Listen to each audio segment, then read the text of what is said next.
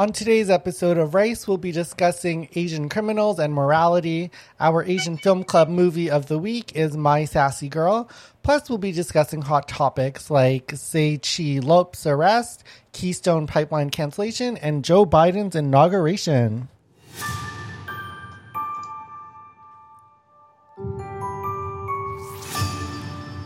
What up, listeners, and welcome to Rice Asian Comedy Podcast, where we share the Asian perspective on entertainment, culture, and trending topics. We're recording this episode live on Sunday, January 24, and if you enjoy our show, please help us out by leaving a 5-star review on Apple, iTunes, Spotify, or your podcast platform of choice. I'm your host, Vong Shou, official spokesperson for Gay Super Cute Asians, and on our panel, we've got Leonard Chan. Hello. And returning is Veronica Antipolo. You made it sound like I wasn't going to. Here I am. Hello. We have missed you. Oh, thanks. So this week's topic of the week, I'm just going to shift it over here. So this week's topic of the week is about Asian criminals and morality. And I'll sort of start off this topic. So, Asians, and by Asians, I mean like Asian Canadians. I think there is a different sense of morality sometimes for different types of crimes. Like certainly, I swear to God, I thought you were going to start with, as you all know, I used to live in the ghetto. Well, Yeah, because that would have been appropriate for this one. So, finally. Just throwing it in. But you didn't. You tripped us up. It's subversion of expectations. But since you mention it, I did grow up in the ghetto. And I think my viewpoint on morality is definitely different. So I grew up in the middle of a 3-way gang war. And, it was a little bit crazy, and so literally half my friends were drug dealers. And something people don't understand is when you're so hopeless and you have no other choice, there's, I don't know, just because somebody's a drug dealer doesn't mean they're a bad person. Sometimes it's what they're desperate to do to help support their family, and they have no other options. Now, obviously, I was able to make it through the ghetto with where I grew up without resorting to that. But it's also a bit of luck, too, because, not everybody chooses to be a drug dealer. A lot of the times when you're in elementary, people will come up and force you to sell drugs for them, because if you get caught, you're going to go to jail for less time than an adult. So you get recruited, and it's you can do everything right in your life and still be led into a life of crime. So I have a little bit different moral compass or judgment.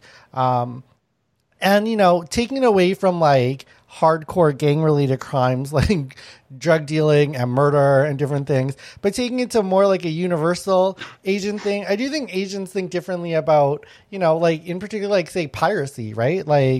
It's definitely more accepted. And I'm going to say something controversial, which will upset, I think, most Asians. I do think it's counter to most Asians, but because I'm a content creator, I generally will just go to iTunes and pay for it. The only time that I'm okay with pirating something is if they don't make it available in your country. So you literally don't give me a choice to do it legally. Then yeah, I'm going to pirate that shit. But the other one, I know this is a lot of caveats. So it's basically saying, yeah, I am for piracy, because I'm saying I'm not, but then I'm giving all the reasons why I am. But the other one is, I grew up in a really poor neighborhood, and the ghetto.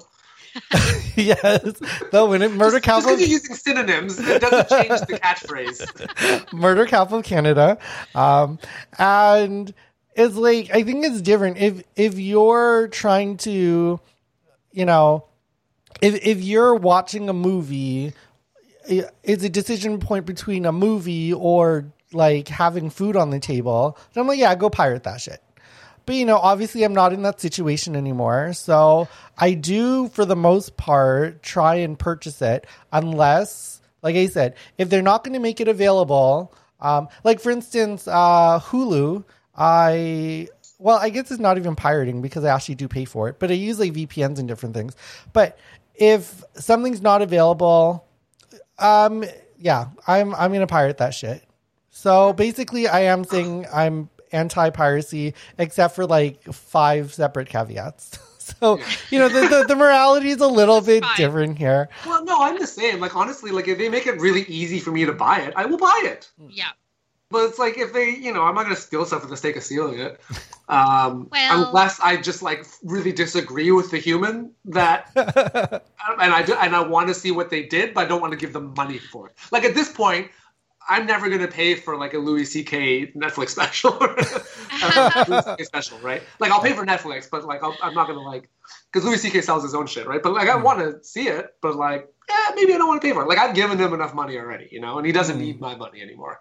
But, yeah. And you're right. It is a very Asian thing, right? I think they say, like, in Chinese, you read... Like, in English, you read from left to right, but in Chinese, you read from right to left. So, like, in Chinese, copyright means the right to copy. There you go. There you go. Yeah. And Veronica, what are your thoughts on when is it not so bad to commit crimes? I mean, like, I've been a single mom for over half my life. I've done a little, like, all my napkins that I take. Eventually, you hit a certain point, and that's just stealing. So I never buy paper towels. I don't, like, even if I run out of toilet paper, it's straight to those napkins. And also too, I was raised to, take a little here, take a little there. And then whenever you work somewhere, none of my employers, of course, but it was okay. Like, our family was like, all right, like, just skim a little. We had to do what we had to do. My family didn't have a lot of money, so. Yeah, so just a little light embezzling. A little light, and I was a klepto in high school. If it wasn't nailed down. Let's dig into this, girl. Yeah, I have, yes. What's the worst thing you ever stole? What's, like, the most expensive thing you ever stole? How about the most interesting? The most interesting I stole was a Debbie Gibson 12-inch extended version of Only in My Dreams down my pants. Wow. Haha. Watch out for me. Wide leg pants were in style then. It wouldn't fit into the skinny jeans now, so no trying that right now. Yes. And a Walkman. And I used to take all my loot and I would dump them out. It was such like a euphoric feeling. I'm getting excited now. And I would tally up the price with tax to see how much I saved. Oh, the 5 discount. That's correct. It was such a euphoric feeling. I think that's what it is. It's just, you beat the system a little bit, in a system that doesn't prioritize you. You're like, yeah, fuck you. I got a Debbie Gibson album. Wow. Only in my dreams. Wow.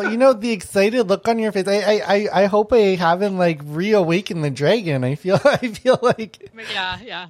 Well, they're all safe during COVID. There's no curbside shoplifting. I guess it's, what? A lot of people are stealing these Amazon packages. You don't even have to go into to a store. Just steal from your neighbors. That's true. Good point, Bong.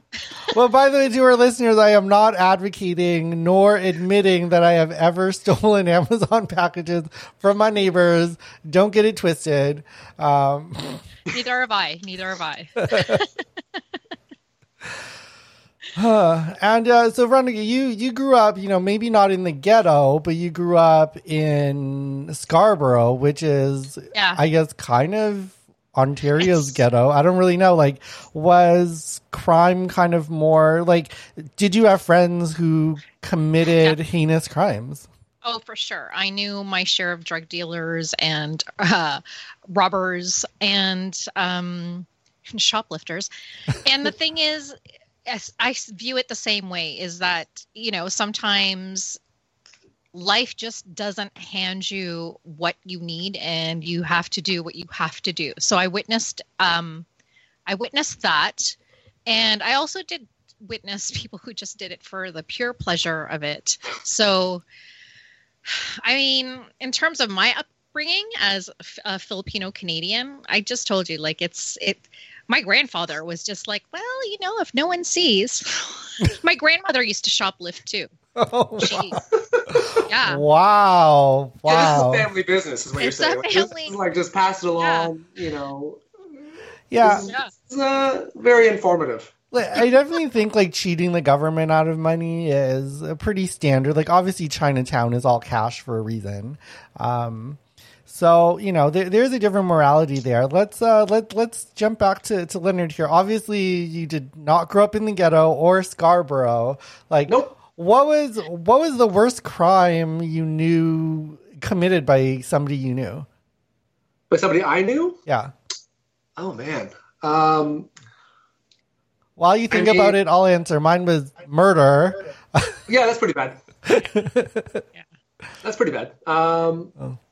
You know, for me, so here's the thing. Like, I didn't grow up. I went to a private school, so like the crimes that were committed, usually by the parents, actually, of like the people I knew, and these were like straight up like white collar crimes. Like, for example, like fraud, obstruction of justice. Like, I knew, like, one of the people I knew, his father received a presidential pardon. It was Conrad Black. So, you know, the guy's a criminal.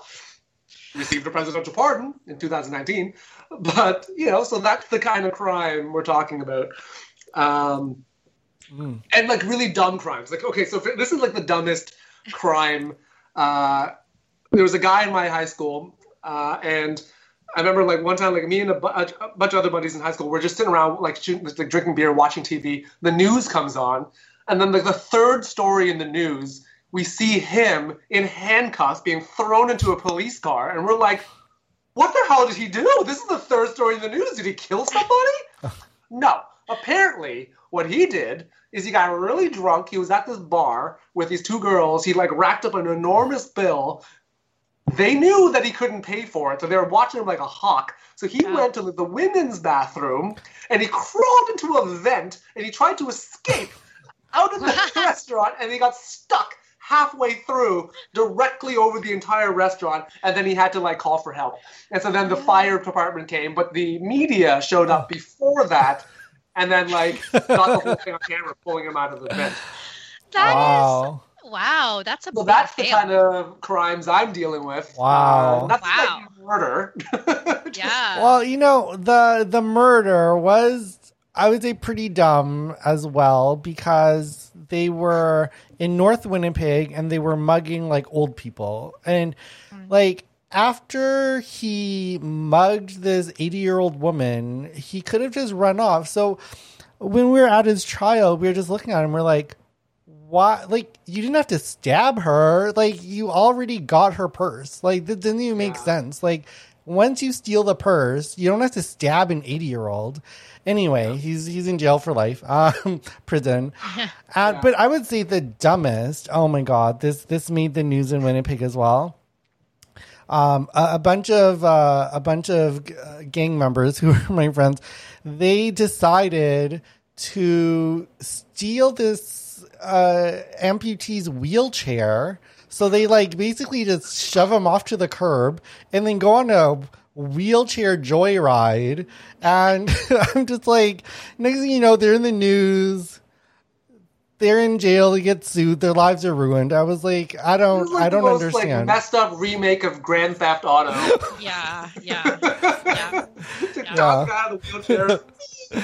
And how about you, Veronica? What is the dumbest crime one of your friends has committed? You know what? It was probably me, because I did eventually get caught for shoplifting.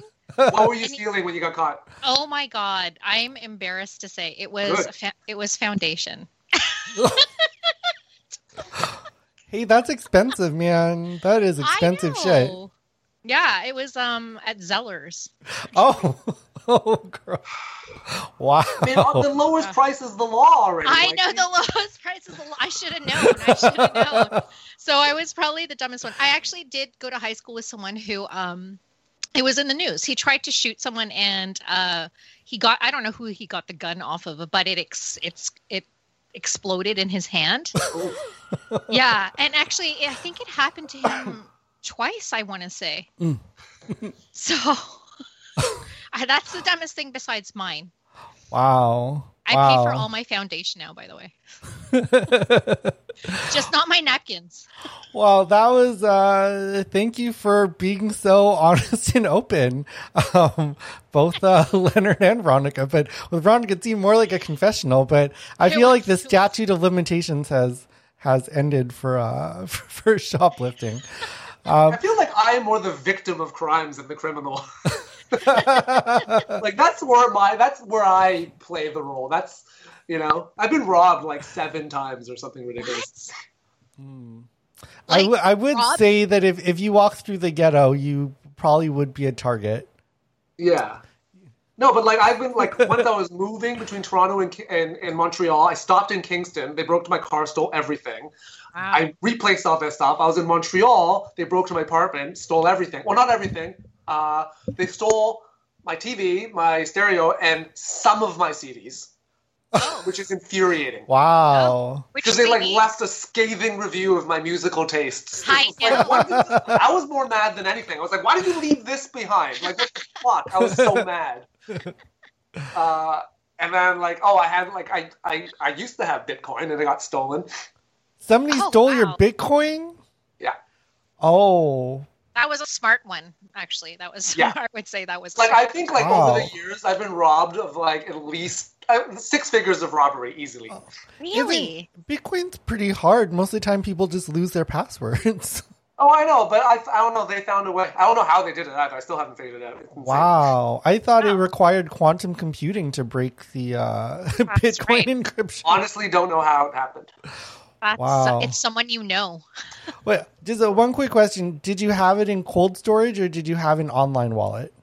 It was online. I was waiting for my cold storage wallet to come. Oh no. Okay. And they got it literally the day before my ledger arrived. Oh, online wallets. It's I know, but I had to buy the coin first because it was going up. So I was like, all right, Yeah, just so I won't go too far into it for our listeners who don't know much about Bitcoin, but the reason why I asked about online wallets is the reason why Bitcoin is difficult to steal is because it's a distributed network.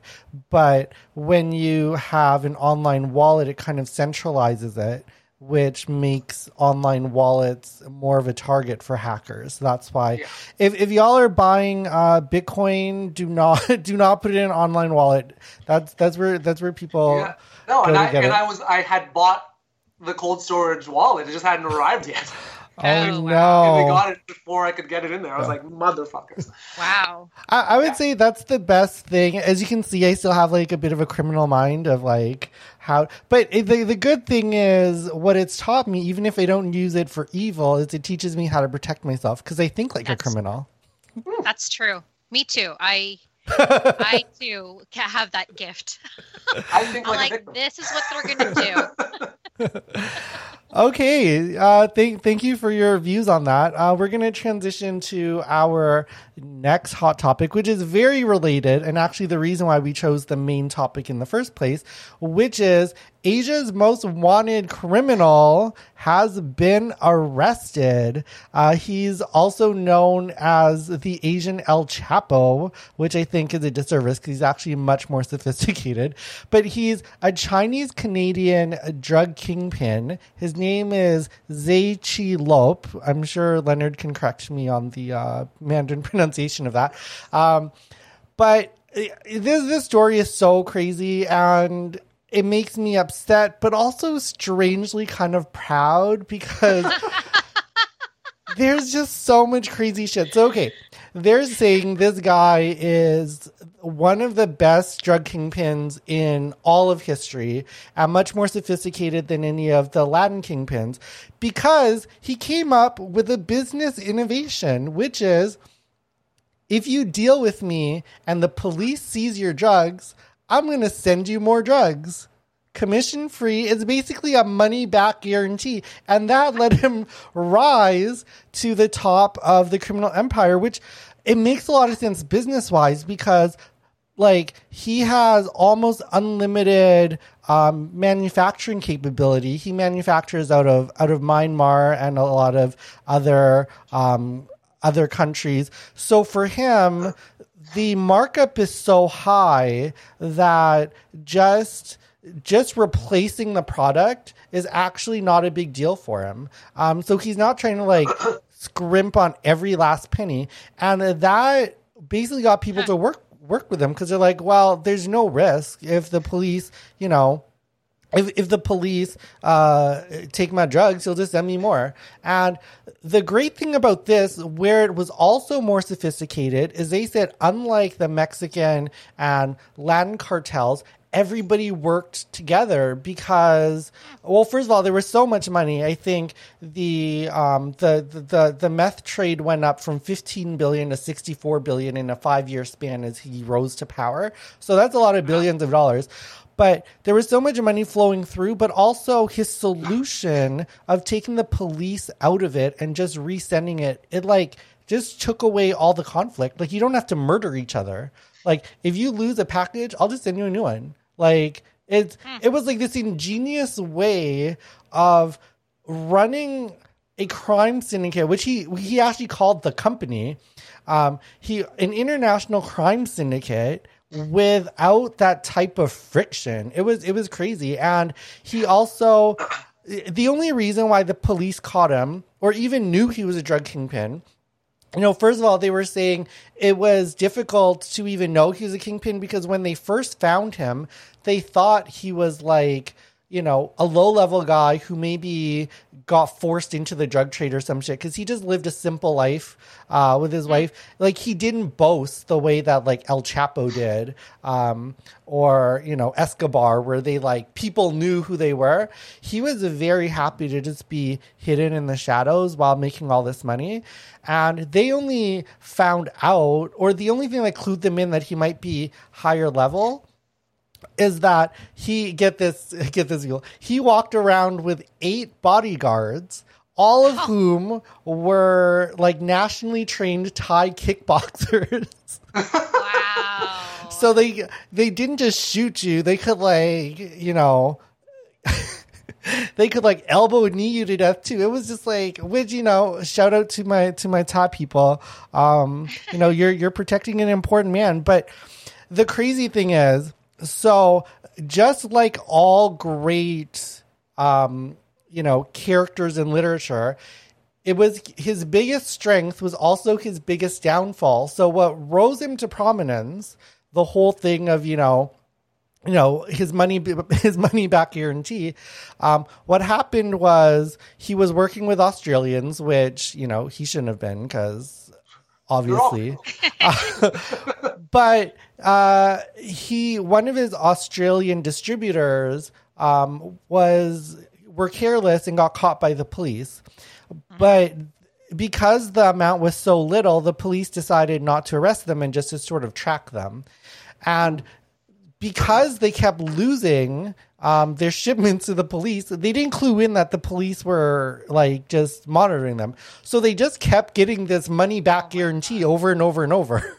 And after a certain point, the drug kingpin is like, yo, I get it. Like, this is what I'm promising, but y'all are taking it a bit too far. Like, protect your shipment.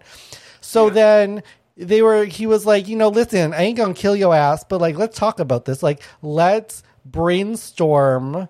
So it seemed like, you know, one of those like, you know, operations meetings as opposed to like a drug kingpin saying, come here, you're losing my drugs, so I can shoot you, is more like, let's do some process engineering here. Let's like, figure out, you know, the process. Let's sort out like the do a little SWOT analysis. Yeah.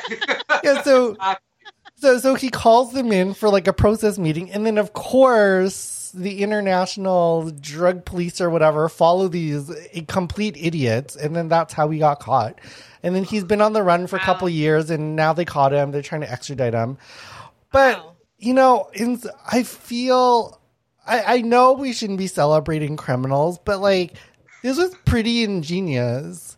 You seem very excited. I just love how this podcast is so into representation. It's like, oh my god, it's like he's like Asian Heisenberg. Oh my god. Like, this is the thing. Like, when Asians break bad, they're still such overachievers. Like, Heisenberg was making meth. He took over a state. This dude took over continents. Mm-hmm.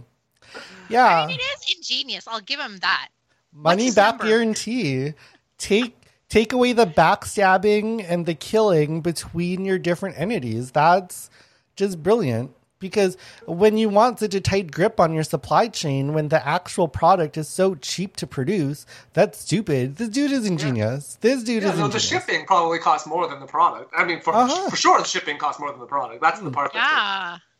You know what I found out about him? One of his, I don't know why I found this fascinating, but one of his aliases is Dennis.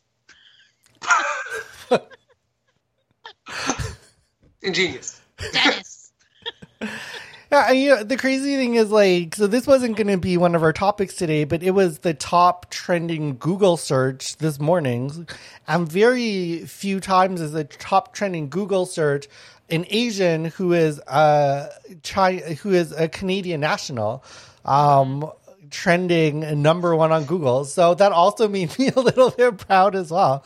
I was like, but the thing is, I wonder how they're going to be treated, because this is sort of a weird question I had in my mind, but like, are Asian criminals treated differently? I think it depends on the crime they commit, and it depends on who's like, I mean, like, for example, you look at like the Huawei woman, like, she's being treated pretty well, I would say. Compared to like the two Mikes over in China who are not being treated very well. They're white. They're not having a good time. But meanwhile, she's like holed up in a friggin' mansion in Vancouver. So. I mean, he made a lot of money. So I'm sure he. But he made a lot of money, like, in the drug trade, right? Like, yes. He violated sanctions in Iran. Like, who does it? Everybody does that. But, like, like meth, that's kind of like what I mean? Yeah. But on the one hand, I am, like, really proud of, like, China is like, now, you know what? We're going to fuck you with drug wars. Like, the world's fucking us. No, we fuck you. I also feel like, and this might be a conspiracy theory, but the operation is so brilliant that I feel like there might still be a person behind the person. Exactly. That's what I'm saying. Yeah. Yeah, maybe this guy, like, they just put 8 bodyguards around them to make them look like the target. Like the guy. I think so. Like, this whole plan is so brilliant. I just don't think it could end, because would he be dumb enough to meet with Australians? Like, it doesn't make sense that he would go downfall. Like, he would send an emissary. Exactly. To negotiate on his behalf. That's crazy. Like, I would never, like, come up for air if I was that smart. Like, it would be like Kaiser Soze. Right? Yeah. You don't even think he exists. He's a myth. He's Dennis. Like, and like that. Yeah, I feel like that's the situation here. I feel like they got not the actual guy. Yeah, You know what it's like in I think I told this story before, but like when they were filming Tokyo Drift in Japan, like, they didn't have the permits to, like, actually film those car chase scenes. Oh. So then the studio just hired a dude to pretend he was the director, and then that guy got arrested and thrown into jail. Oh my god. Oh, well, there you go. But yeah, no, it's we'll close off this segment now, because I don't really have too much to say, and I don't want to get into more trouble than I already am by being somewhat proud. But, he did a lot of evil things, I'm sure, although it does sound like there's a lot less loss of life in his criminal endeavors, because he's so brilliant. Meth is a victimless crime.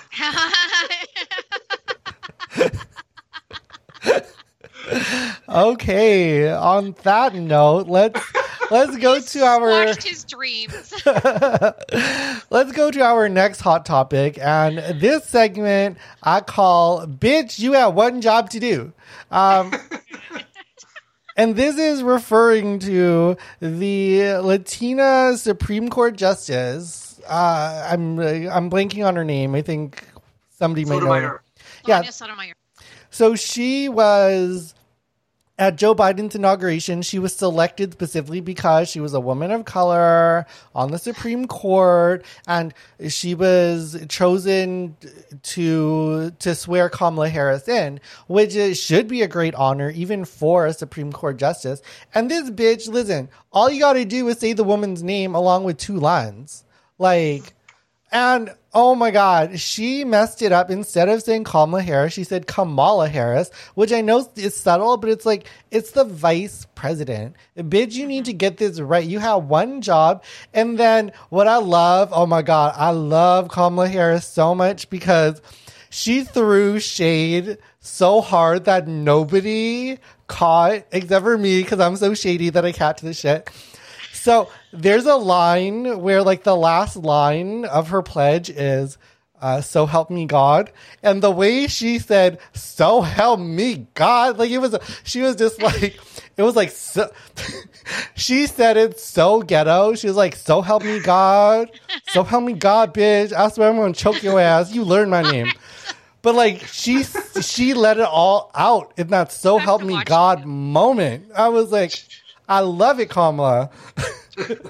Thanks, Sonia Sotomayor. Yeah. Yeah, that's a big fuck up. Honestly, it's the inauguration. It's just one thing. And it's not the first time that Kamala's been through this. Trump. And, you come to expect that from Trump. Yeah, exactly. And Purdue said her name wrong, and they don't even care. They don't care. Yeah. I totally so disrespectful. Yep.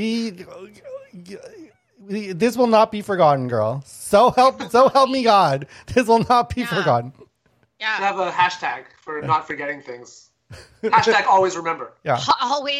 That sounds morbid, but I mean, have you? The North remembers. The North remembers. We'll steal it. Mine? They pronounce my name, spell my name wrong all the time. Really? Leonard. No way. Letter without the O, or with an O that's in a weird spot. It's all the only thing. The nice thing when Kawhi Leonard was playing for the Raptors is he finally the name was everywhere. So Starbucks employees could finally spell my name right. Oh wow! Wow. Well, there you go. Well, Kamala, we're with you, girl. We saw the disrespect, and we also appreciate that you stood up for yourself and threw back some shade at that silly hoe. That silly hoe. That Hodemeyer. Stoudemire. Okay, our next hot topic, and this segment I'm going to call Please Don't Cancel Me, but... Uh-oh. Here we go. Am I the only person in the world who did not like that poem from Amanda Gorman? Yes, you are. Oh my God. Okay. This is the hill that you climb. Yeah. Okay, listen. First, let me say I know she's young, and this is more constructive criticism because people are just blowing so much smoke up her ass. Girl, there's ways you can improve, and this is... I'm trying to help your ass. Listen, you've achieved more. How did you improve that poem? What was your beef with it? How are you going to make that poem better? Okay, here. First of all, number one. Oh, and first I'll give the caveat. I will say she's achieved more in 22 years than I will in my whole life. So this is also an appreciation, but it could always be better. And okay, so I'm watching this shit. First of all, bitch, memorize it. Memorize it. Y'all looking at... It's a long poem. No. She was looking down at that paper. I couldn't even see her eyes. Girl, it was the ratio. It should at least be 80-20, not looking at it. Number 2, dynamics. She had the same dynamics in her voice, the whole thing. I didn't know that poem was over until she closed the binder. Because I was every line sounded like the last line. I was like, okay, girl. Maybe she writes it. She doesn't deliver it.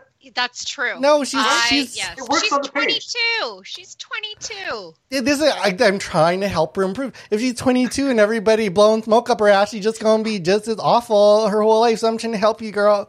And then number 3, why have people not reported this? Her hand, she was doing like hula. She was hula dancing as she's giving this damn poem. I was like, bitch, stop hula dancing. I don't know what that has to do with freedom and rights. Get your hands under control. And there you go. 3 free tips, Amanda Gorman. Fix your shit. Well, it was fun doing this podcast with you guys. Yeah. I don't think she's hurting, though, because after that, I know her social media blew up. So, it was the content, Vong. It was the content. What did you want? Like a haiku? I don't know. No, listen, she's been the poet laureate for a while now. This is a really important thing. Somebody got to tell the girl, listen, you're doing great. The poem was great, but the delivery, if you want to be the next Maya Angelou, you need some help with the delivery, girl. That's all I'm saying. You were great, but you could be greater. Did we ever see? Is there ever footage of Maya Angelou at 22 delivering an inaugural poem? I don't know. That's true. Listen, I would like to see that. Maybe she would have been better. Yeah, we need to look that up. But I know she was a dancer and she was in theater. So there you go. I mean, if I gave that. No, Maya, not Amanda. Oh, Maya. Okay. Yes, yeah. So, I mean, I watched it and of course, I was like, "This is great," because I was looking at I was listening to the content, Vong, not looking at the hula dance. Yeah, but judge her not. Yes. By the moves of her hands and by the content of her poetry. But I felt like, you know that scene from Clueless? I thought she was doing like the rolling with my homies dance. Like, I was like, girl, don't. Stop it. I just don't know how nobody else noticed this. I need to put this up. Maybe we were too mesmerized by like the gravity of the entire thing and the beauty of its words. Oh, I'm totally getting canceled. You are.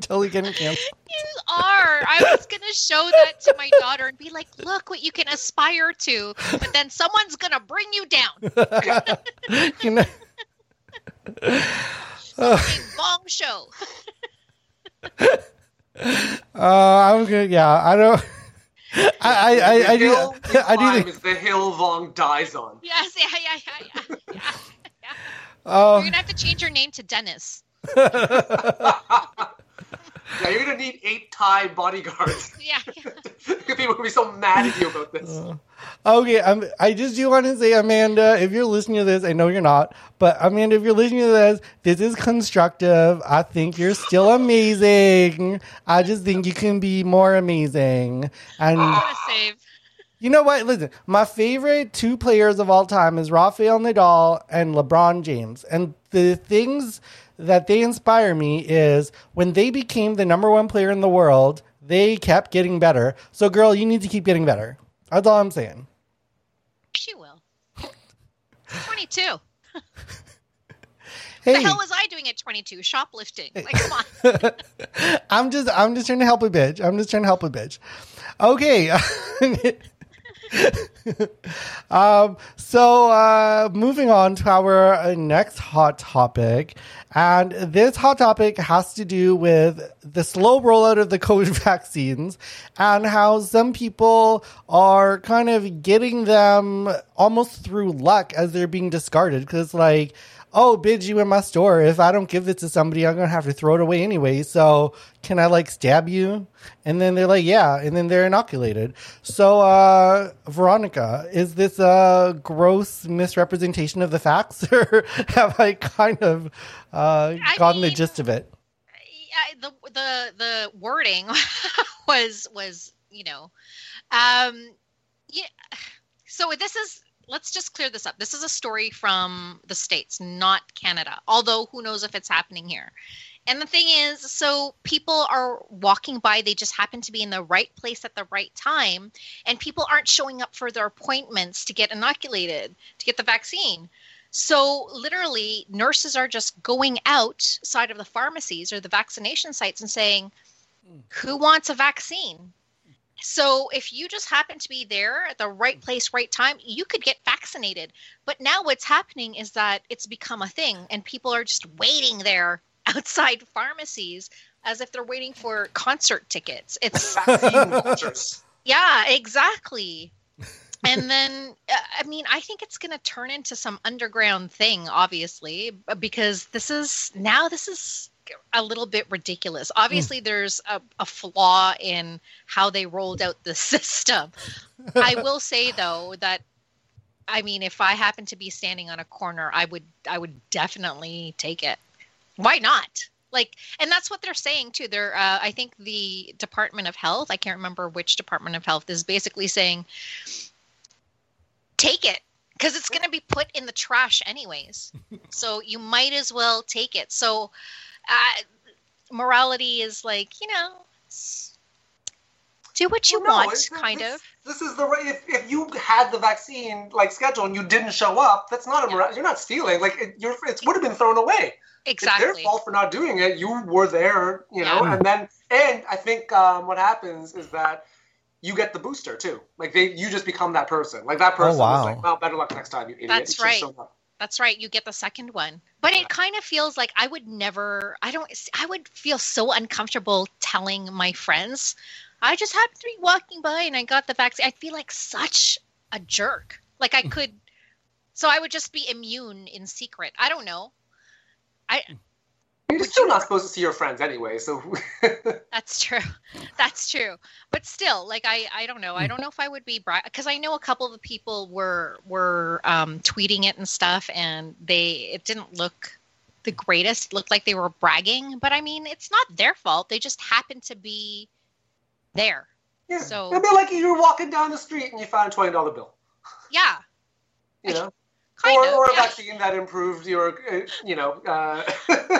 resistance to COVID by 85%. Yeah. Same thing. Same thing. Yeah, I would take it. I would have no qualms. Sure, of course you take it. For sure. Yeah. Yeah. You don't even have time to bring it to someone who may be in more need of it. They just have to give it to you right then and there. Because it's out of the fridge, I'm imagining. It's already defrosted. Yeah, it's already defrosted. It's like when you have it's like when you have the chicken defrosted, like, I have to cook this. Yeah. Same thing. Exactly. Not like tofu. Exactly. Okay, thank you for those thoughts. Moving on to our final hot topic of the week, and I call this segment "This Be Some Dumb Bitches." This is about Jason Kenney, who is a premier of Alberta, who is losing his shit over the fact that the Keystone Pipeline has been canceled, or by executive order, the permit has been canceled by Joe Biden, basically on his first day during inauguration. And it's like, I don't know. I just don't understand how we even got into this situation, and now you're blaming Joe Biden. Well, Joe Biden has not shifted his viewpoint. He already made this decision while he was vice president, and then Trump allowed it. Like, how do you not see this coming? Anyway, let's get some thoughts from a real environmental professional, because I obviously don't know what I'm saying other than these be some dumb bitches. I mean, okay, like, as a real environmental professional, this is fucking hilarious. So it's fine. They are dumb bitches. Like, Jason Kenney, like, he fucking gambled the future of Alberta on the Keystone Pipeline. But yeah, you're right. Like, Biden has been saying, like, since May he was going to cancel this. So, like, all Kenney could probably do was just hope Trump was going to win, which is not great. When the future of Alberta depends on Trump winning, that's not great. Like Kenney was probably cheering the Capitol rioters like a desperate sports gambler for a buzzer beater that's worth 75 electoral votes. Well, what I don't get about this is, fine, the crazy Albertans. I lived in Alberta. I know how blinded they are by their oil sands. But Justin Trudeau has been like pimping out this stupid pipeline for a while too, and it's not like it helped him gain any popularity in the West. They still hate his bitch ass. Yeah, so, but because they're always going to hate him. But what happened in the West was, so like Rachel Notley was the premier of Alberta and NDP. John Horgan was the premier in BC. And then Jagmeet Singh had just gotten in to the federal leadership. Now, the NDP is like a weird party where, unlike the other parties, like if you basically subscribe to the provincial wing, you are now part of the federal wing. So it's like a whole thing. Mm. So then what Rachel Notley wanted the Keystone pipeline, but then Jagmeet and John ganged up against her and were like, no. And then basically Trudeau stepped in to try to like stave off this civil war amongst the NDP. And then he pushed for the TMX pipeline and the Keystone pipeline. But the difference is like, so then Jason, and then like Rachel Notley and Trudeau, basically their whole thing was like, look, we want to move towards green energy, but we need to fund it. So we're going to fund it through the export of oil, which, you know, and it's easier to build a pipeline to do that. So their whole thing was like, we're going to make it more efficient to move this stuff, but then put in carbon taxes, which are really easy for, you know, conservatives to rail against, right? Because it's like more taxes, and then it's like, and that's how you got Jason Kenney, right? Mm. But the problem is, like, so Jason Kenney, like, he decides, oh, I'm going to go all in on the Keystone pipeline, right? Which means Trump has to win, essentially.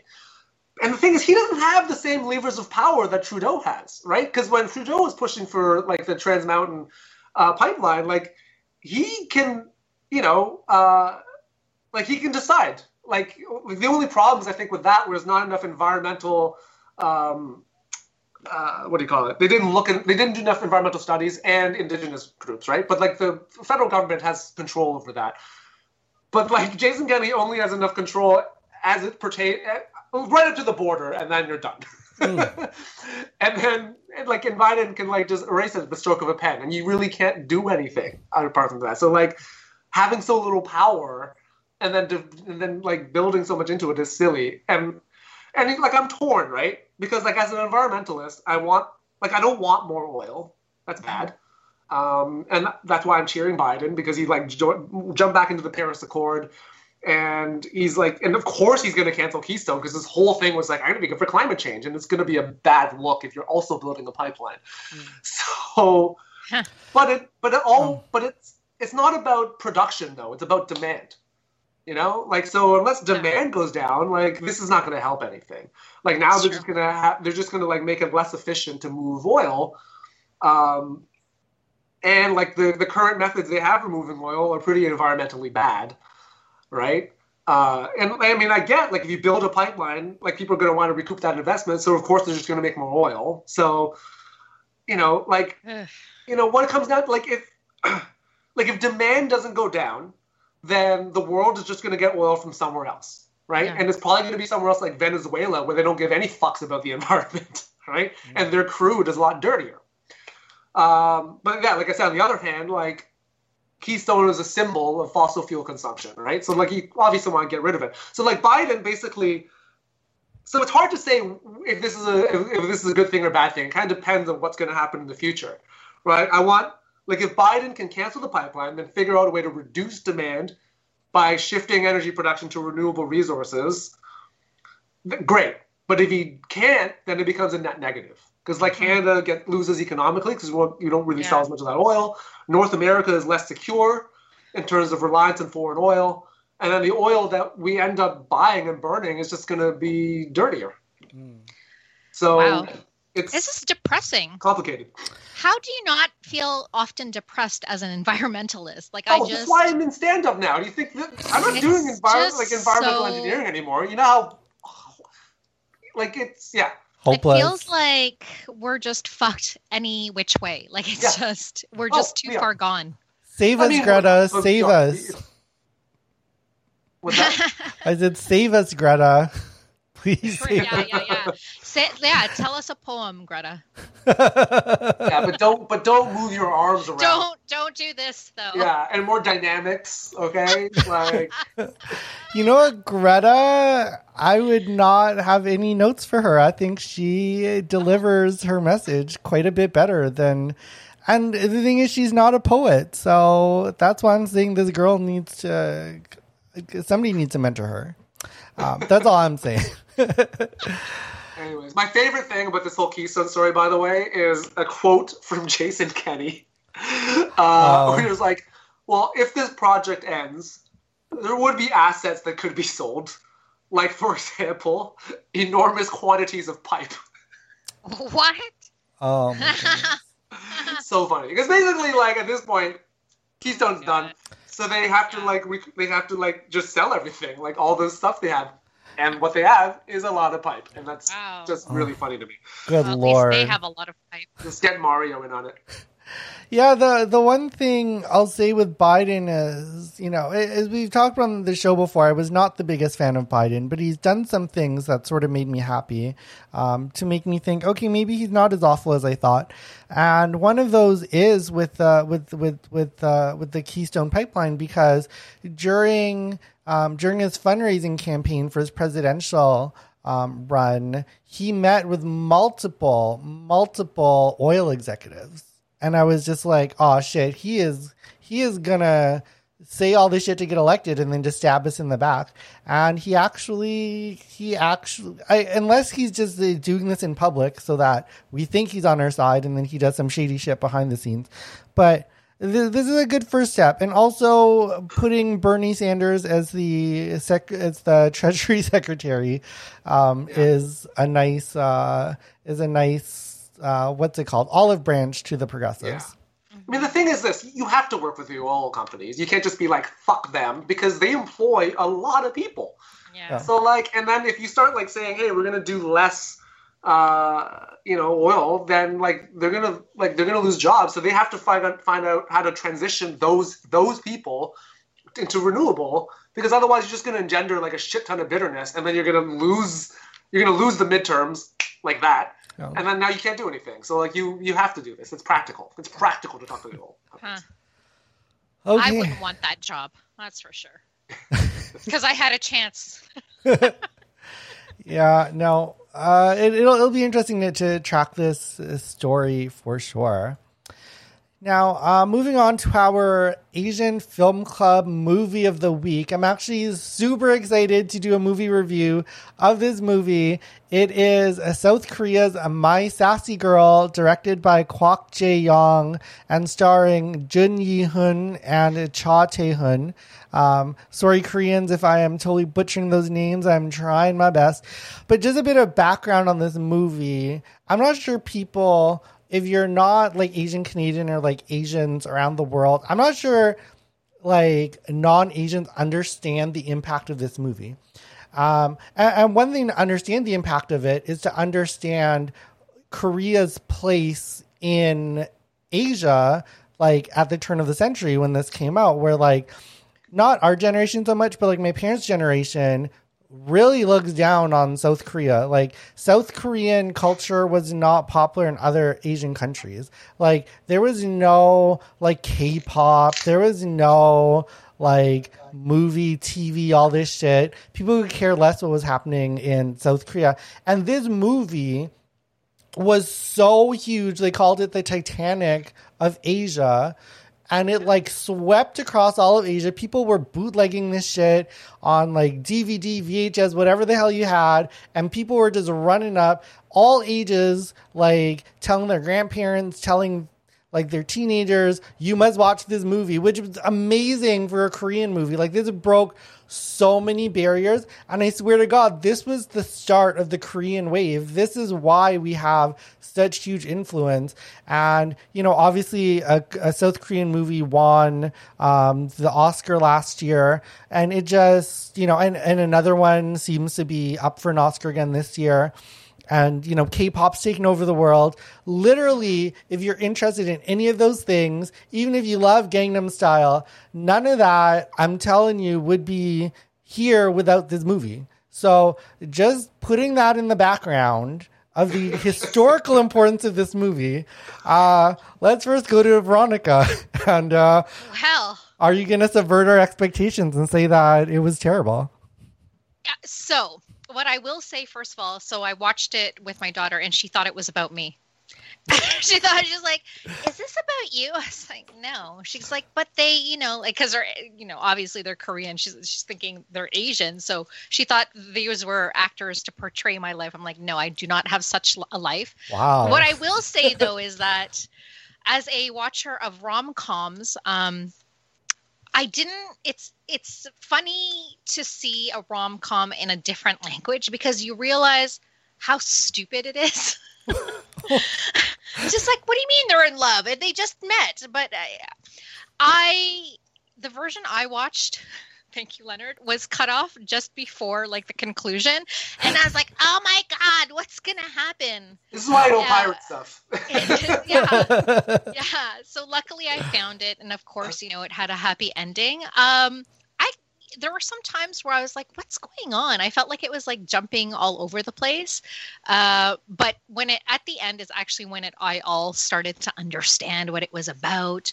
And I think I just liked it because the fact that it used like my Instagram handle. It was called, what was it? My Sassy Girl. I was like, yeah, sure. That's me.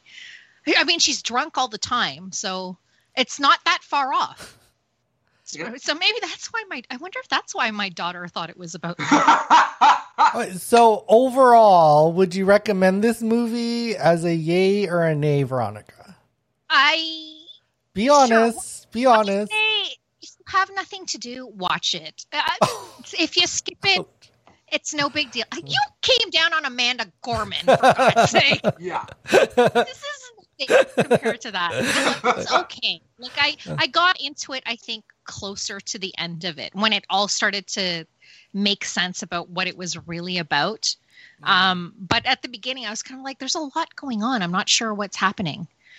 It was kind of creepy too, how he kept staring at her. That kind of creeped me out. So I don't know. I mean, like, if it was out of a 5-star rating, I say 3.5. Yeah.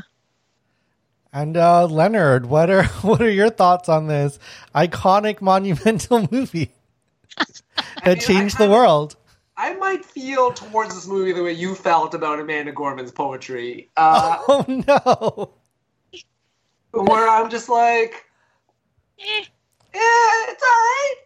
You know, maybe don't move your hands around so much. Maybe dynamics. It didn't make a lot of sense to me, this movie. Where I was just like, what is happening? Oh, no. Right? See?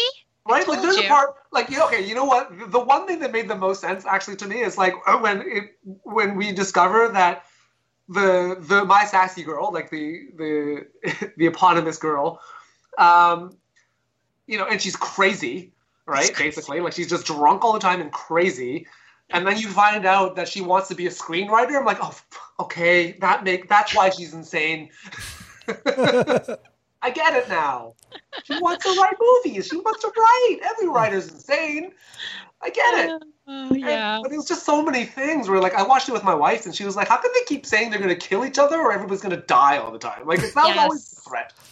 If you do this, you're going to die. If you do this, I'm going to kill you. And then she would, like, punch him in the face repeatedly. Like, yes. And not just, like these are, like, full, like, closed fist punches.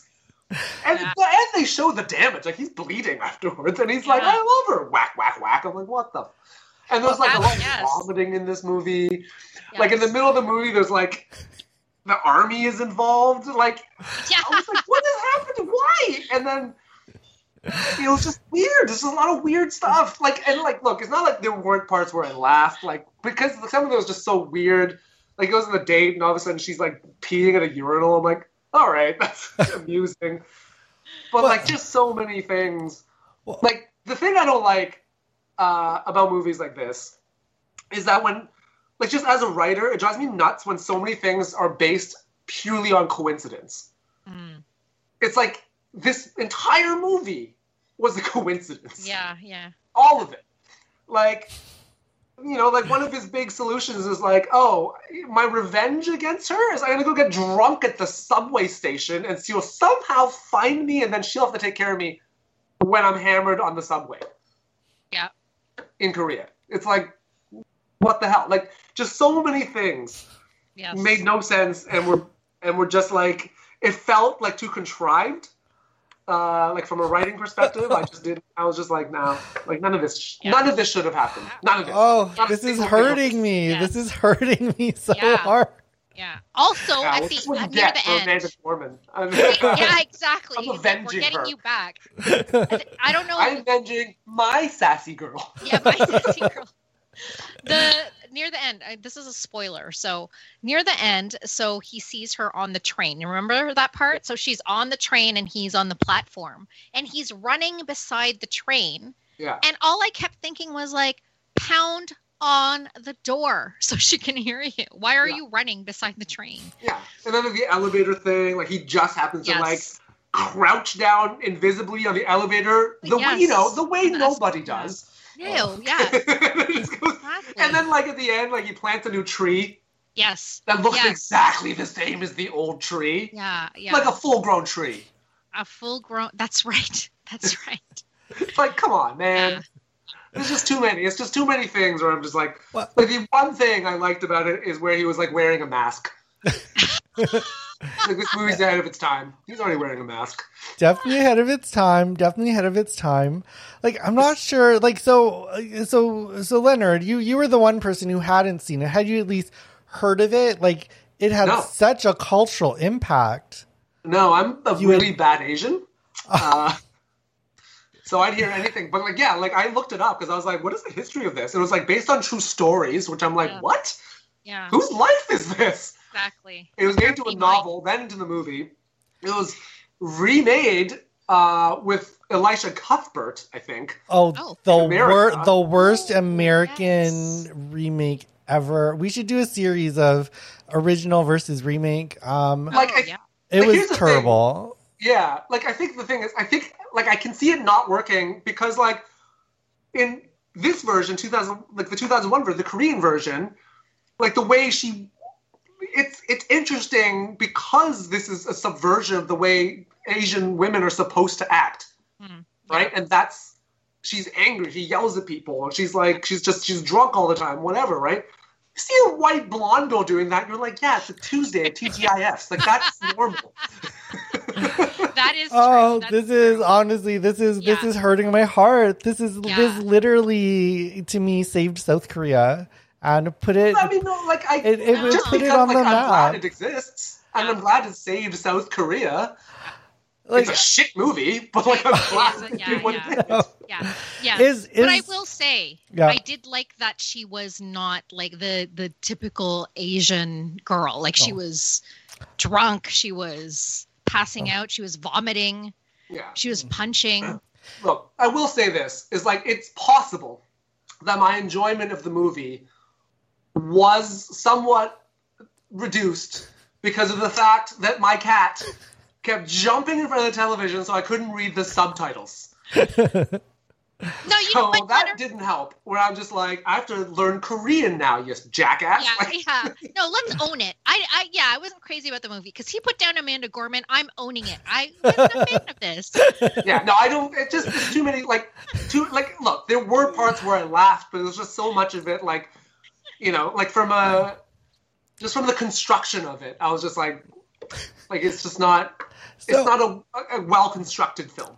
So I guess the reason why it resonated with me and all of Asia and Asians across the world is, I'm definitely more about the characters. And I feel like this movie is like the first 2/3 of it are basically, it only works if you fall in love with her too.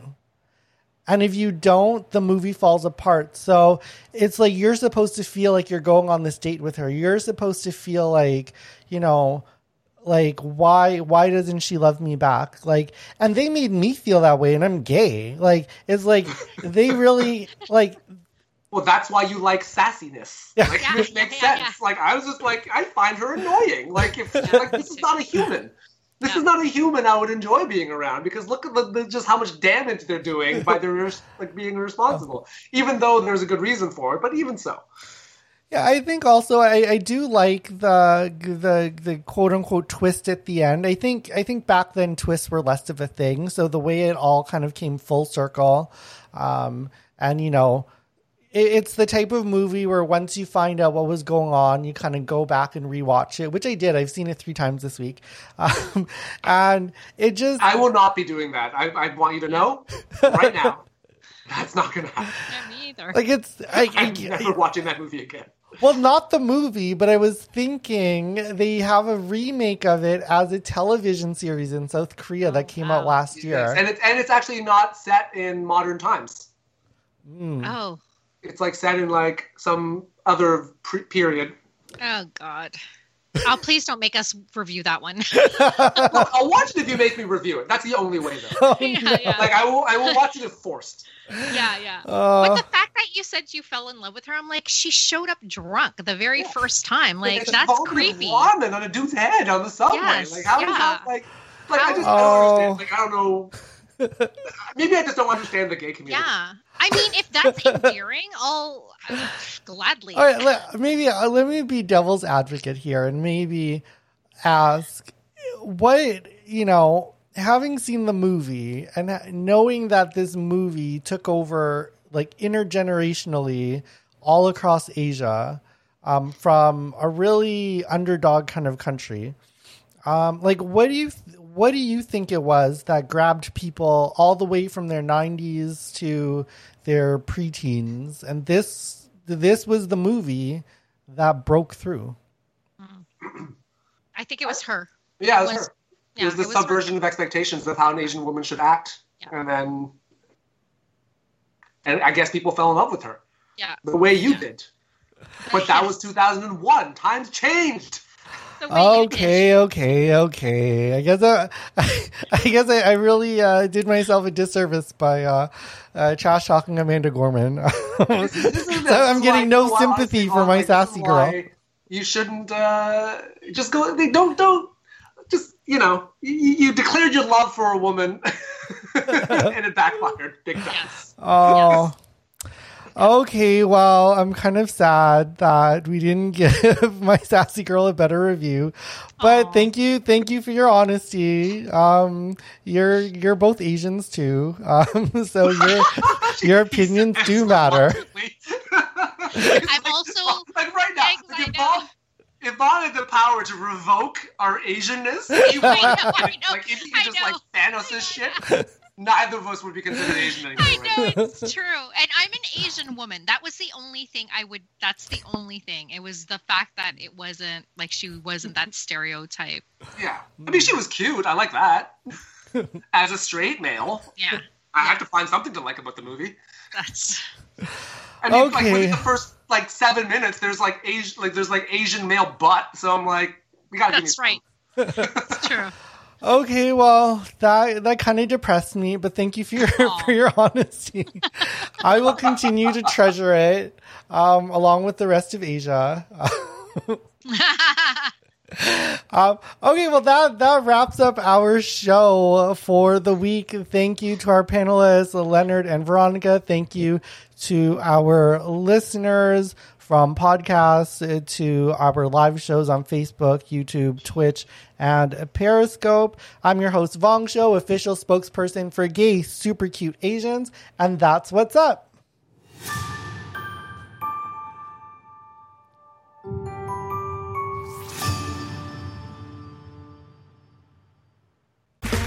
Okay, round two. Name something that's not boring. A laundry? Ooh, a book club. Computer solitaire, huh? Ah, oh, sorry, we were looking for Chumba Casino. That's right, ChumbaCasino.com has over 100 casino-style games. Join today and play for free for your chance to redeem some serious prizes. ChumbaCasino.com. No purchase necessary. Void where prohibited by law. 18+ terms and conditions apply. See website for details.